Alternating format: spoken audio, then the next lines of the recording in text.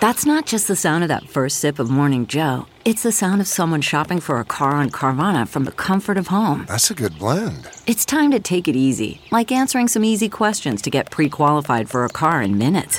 Talk about starting the morning right. Just like customizing your terms so your car fits your budget.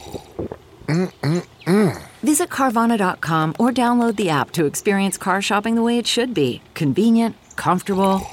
Ah.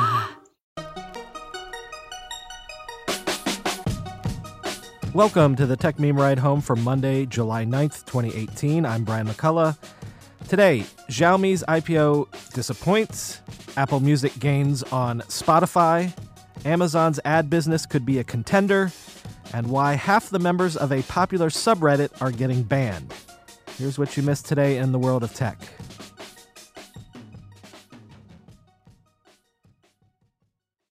Chinese phone maker Xiaomi had its IPO overnight, or yesterday, depending on where you are in the world when you listen to this, and as feared, it was not exactly a blockbuster. Xiaomi's stock opened for trading down more than 2% and slipped nearly 6% during the trading session, before closing just below the original IPO price. If you'll recall, Xiaomi had to price its shares at the bottom of its expected range. So although the company raised $4.7 billion, it had originally hoped to raise a lot more. In fact, more than twice as much.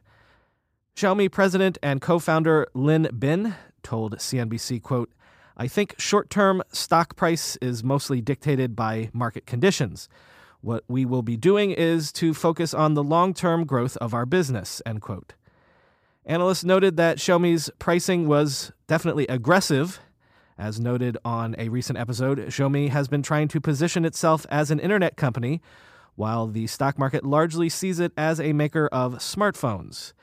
Hao Hong, head of research at Bocom International, told CNBC, quote, "The share was priced at a very high valuation multiple, substantially higher than its global peers. Even though Xiaomi remained to be a very good story, I think the market is at a stage where you have to prove yourself first before the market can give you a good valuation," end quote. Founder Lin Bin retorted that whether or not the market decided Xiaomi was simply a hardware maker was of little concern. Quote, "I don't know how to call us. Make a name for us. We'll be happy to accept anything," end quote. Reuters suggested that overall, Xiaomi's weak debut might signal trouble for other upcoming Hong Kong tech companies looking to go public. Quote, "A packed initial public offering calendar in the coming months will include a $4 billion deal from online food delivery to ticketing services platform Meituan Dianping and an up to $10 billion IPO from China Tower, the world's largest mobile tower operator. Given the targeted high valuations of many new economy IPO hopefuls and the number of IPOs going forward, it will be challenging for the market to digest all of them," said Hong Hao of Bocom International. Remember that investment round in e-scooter startup Lime that we talked about last week? It was supposed to be a $300 million round, and both GV and Alphabet itself were investing. Well, status update, the round is now reported to be $335 million, valuing Lime at $1.1 billion, and it's now even more crowded because Uber is investing as well. And not just investing, Uber plans to promote Lime through its own app, as well as co-brand some of Lime's scooters. So again, it's that one app for transportation concept. You should soon be able to rent Lime scooters directly through the Uber app. As Dan Premack tweeted, "This whole space just keeps getting more and more crowded." Quote, "Uber strikes scooter deal with Lime. Lime took money from GV and Alphabet, so it's another case of Uber indirectly partnering with the company that sued it. Uber and Lime are competing for the 5 scooter licenses in San Francisco. Gotta wonder if this is a prelude to M&A like Uber's deal with Jump." Apple's efforts to expand its services and subscription businesses seems to be going well, at least when it comes to streaming music. Forever, Spotify has held the lead in terms of the number of subscribers to streaming music services, but that lead might not last for long. According to the Financial Times, Apple Music had around 21.5 million U.S. subscribers, compared to Spotify's 22.5 million subscribers in the US, give or take. So Apple is currently only about 1 million subs behind Spotify.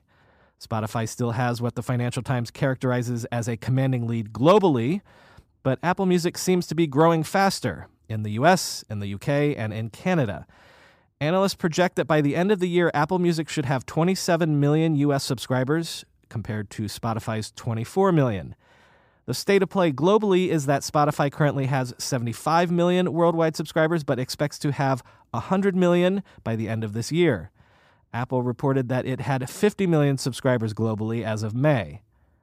Mark Mulligan, an analyst at Media Research, told the Financial Times, quote, Spotify has always targeted music lovers who tend to be a bit younger and were early adopters of streaming. A lot of that base has been soaked up now, whereas Apple has a much wider customer base. They can get those more mainstream people very easily because Apple Music is already in their phone and they already have their credit card info, end quote. One perhaps anecdotal sign of Apple Music's growing clout, the recent release of the album Scorpion by Drake, widely expected to be the biggest album of the year. In the first 24 hours of that album's release, it was streamed 170 million times on Apple Music, while Spotify saw only 130 million streams. What's interesting about those numbers is that Apple saw more Drake streams despite Spotify having 3 times the number of total subscribers. So there are, of course, many reasons why Amazon stock has been on a tear the last 18 months or so. Of course, the main reason is the emergence of AWS as a monster new business, as well as the growing realization that Amazon is simply eating all of commerce, whether online or off. But there's another business that Amazon has sort of quietly been beginning to monetize that hasn't gotten a lot of attention: advertising. That is, Amazon running ads on its own website. In the first quarter of this year, Amazon's, quote, other segment, where the advertising business lives in its quarterly reports to Wall Street, grew to $2 billion, an increase of 139%. Could Amazon become that much-looked-for third horse to compete with Google and Facebook and break the online advertising duopoly? As a piece from NBC News notes, Google knows what you're interested in, and Facebook knows who you are, but Amazon knows what you buy. If it really turns on the money spigot that data represents, Amazon could have a major new revenue stream overnight. Quoting from Michael Kasson, the founder of MediaLink, an advertising and media consultancy, what's interesting is advertising is not their lead punch. It's a tiny part of their revenue. It's growing fast, end quote. The digital advertising market is projected to grow 61% in the next year to $316 billion. Amazon is currently in 5th place among digital ad sellers in the U.S., but it is projected to leap to number 3 by 2020, behind only Google and Facebook. As Amazon is increasingly the one place that people go to buy things, the fact that its internal search engine is where people go to investigate products could mean that it could basically usurp Google when it comes to commerce searches. Quoting from the NBC piece, the company can serve up search ads alongside its search results that point customers to sponsored posts of just about any product. Those ads show up alongside products labeled Amazon's Choice and Bestseller, with Amazon's own products called Amazon Basics usually the cheapest, end quote. So Amazon could win by pimping its own stuff, but also by charging other merchants to show up as well. Alex DeGroat, an analyst at Senkos Securities, a financial firm, said on CNBC in April, quote, I think Amazon will do retail search and take Google to the cleaners. Slowly over time, you will see Amazon as your retail search engine rather than Google, end quote. But there are even more interesting angles to this. Like everyone else, Amazon is increasingly investing in its own media business, streaming movies, music, etc. If Amazon Prime Video emerges as a major player, well, Amazon could serve ads there as well. Plus, there's Twitch, the gaming streaming platform Amazon owns, which is already aggressively being monetized. Oh, and one more thing, the Alexa platform. There are no ads on Alexa yet, but you could easily see that being a valuable place to drop an ad or two in someday. But will advertisers want to play ball with Amazon? Sure, Advertisers would love an alternative to Google and Facebook, who between them have swallowed up more than half of the entire digital ad market. But as the NBC piece notes, quote, for advertisers, the short-term opportunity that Amazon offers is offset by the realization that they could be providing the company with the data and market power it needs to eventually run them out of business. Advertisers that spend money to display their products on Amazon's search page give up data about their customers in return for sales, but those same marketers are also helping Amazon build a better mousetrap by learning more about customer intent. How much are you educating them?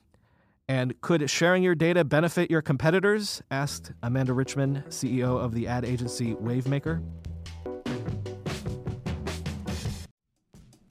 We all know there are things in life that you have to compromise on, but when it comes to your health, there is no compromise. So don't go back to that one doctor who uses your appointment to catch up on the latest headlines, their family group chat, their crossword puzzles, just because they're available right now or they take your slightly sketchy insurance.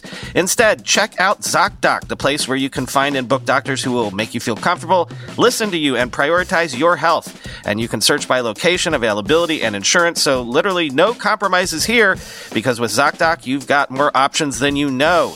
ZocDoc is a free app and website where you can search and compare highly rated in-network doctors near you and instantly book appointments with them online.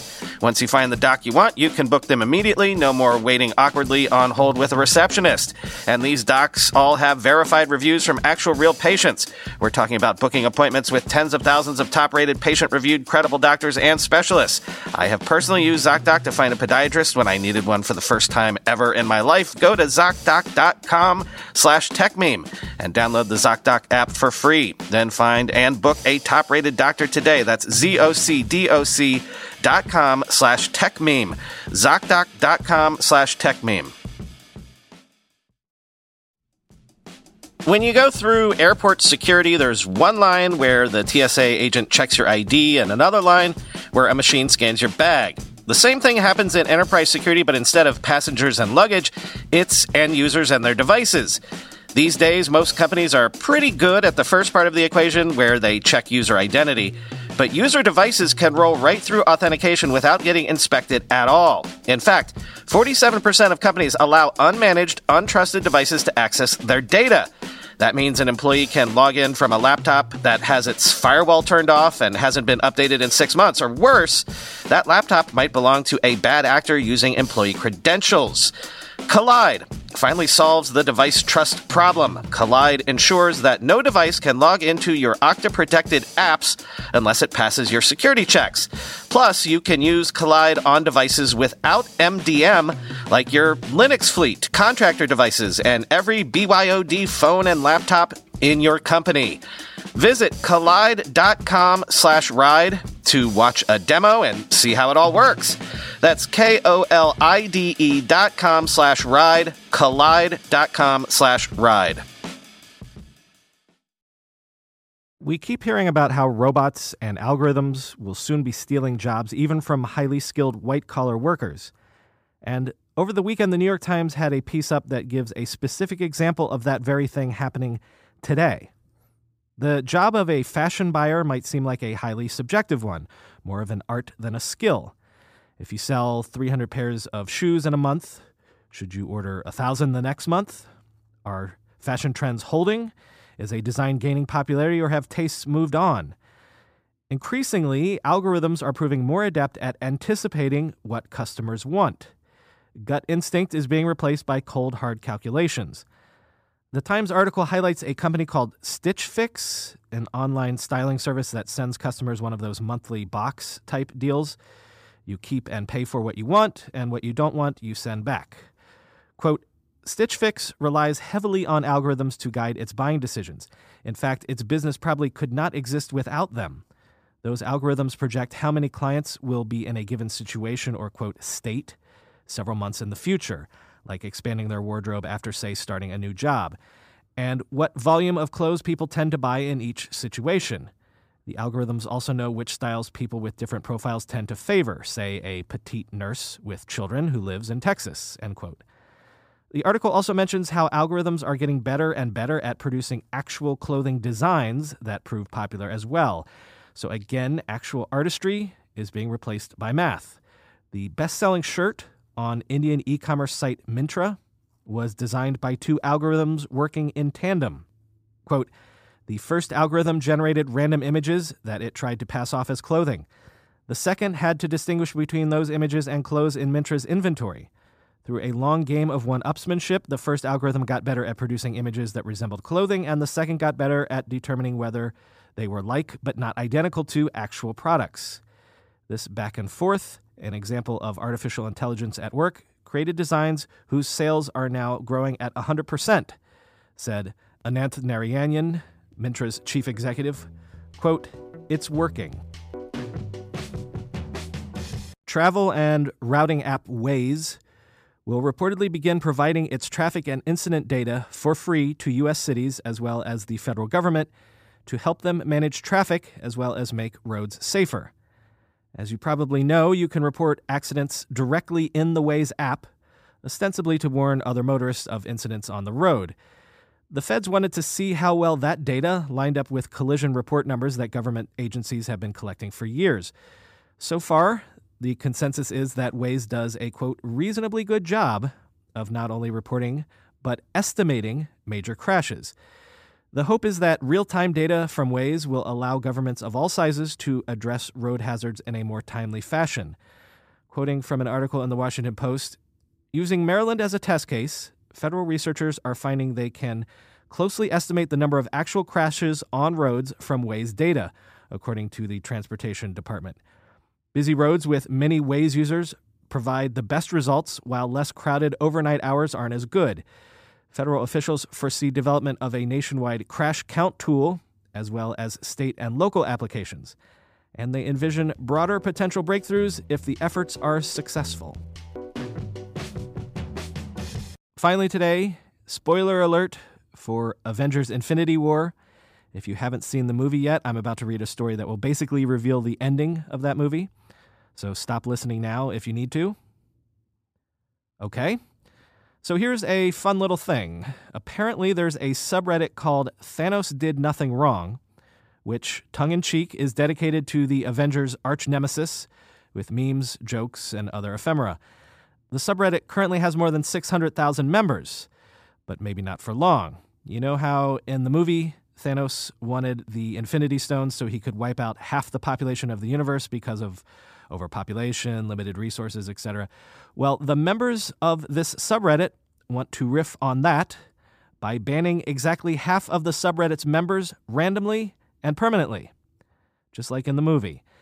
The members of the subreddit are on board with this, posting give ban over and over again, and quoting from Thanos' speech from the film, dread it, run from it, destiny still arrives. Reddit is also on board with this.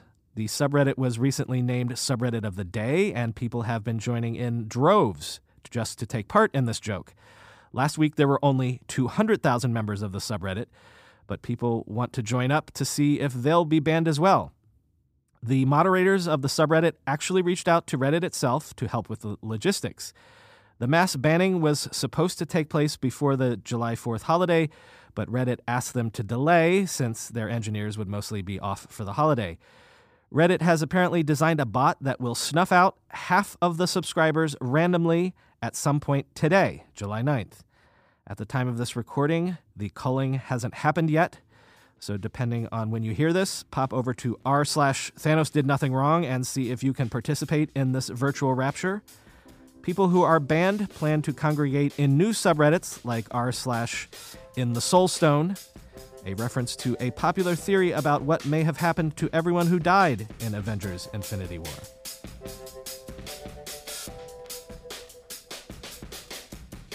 And that's all for today. I've been your host, Brian McCullough. Follow me on Twitter at BrianMCC.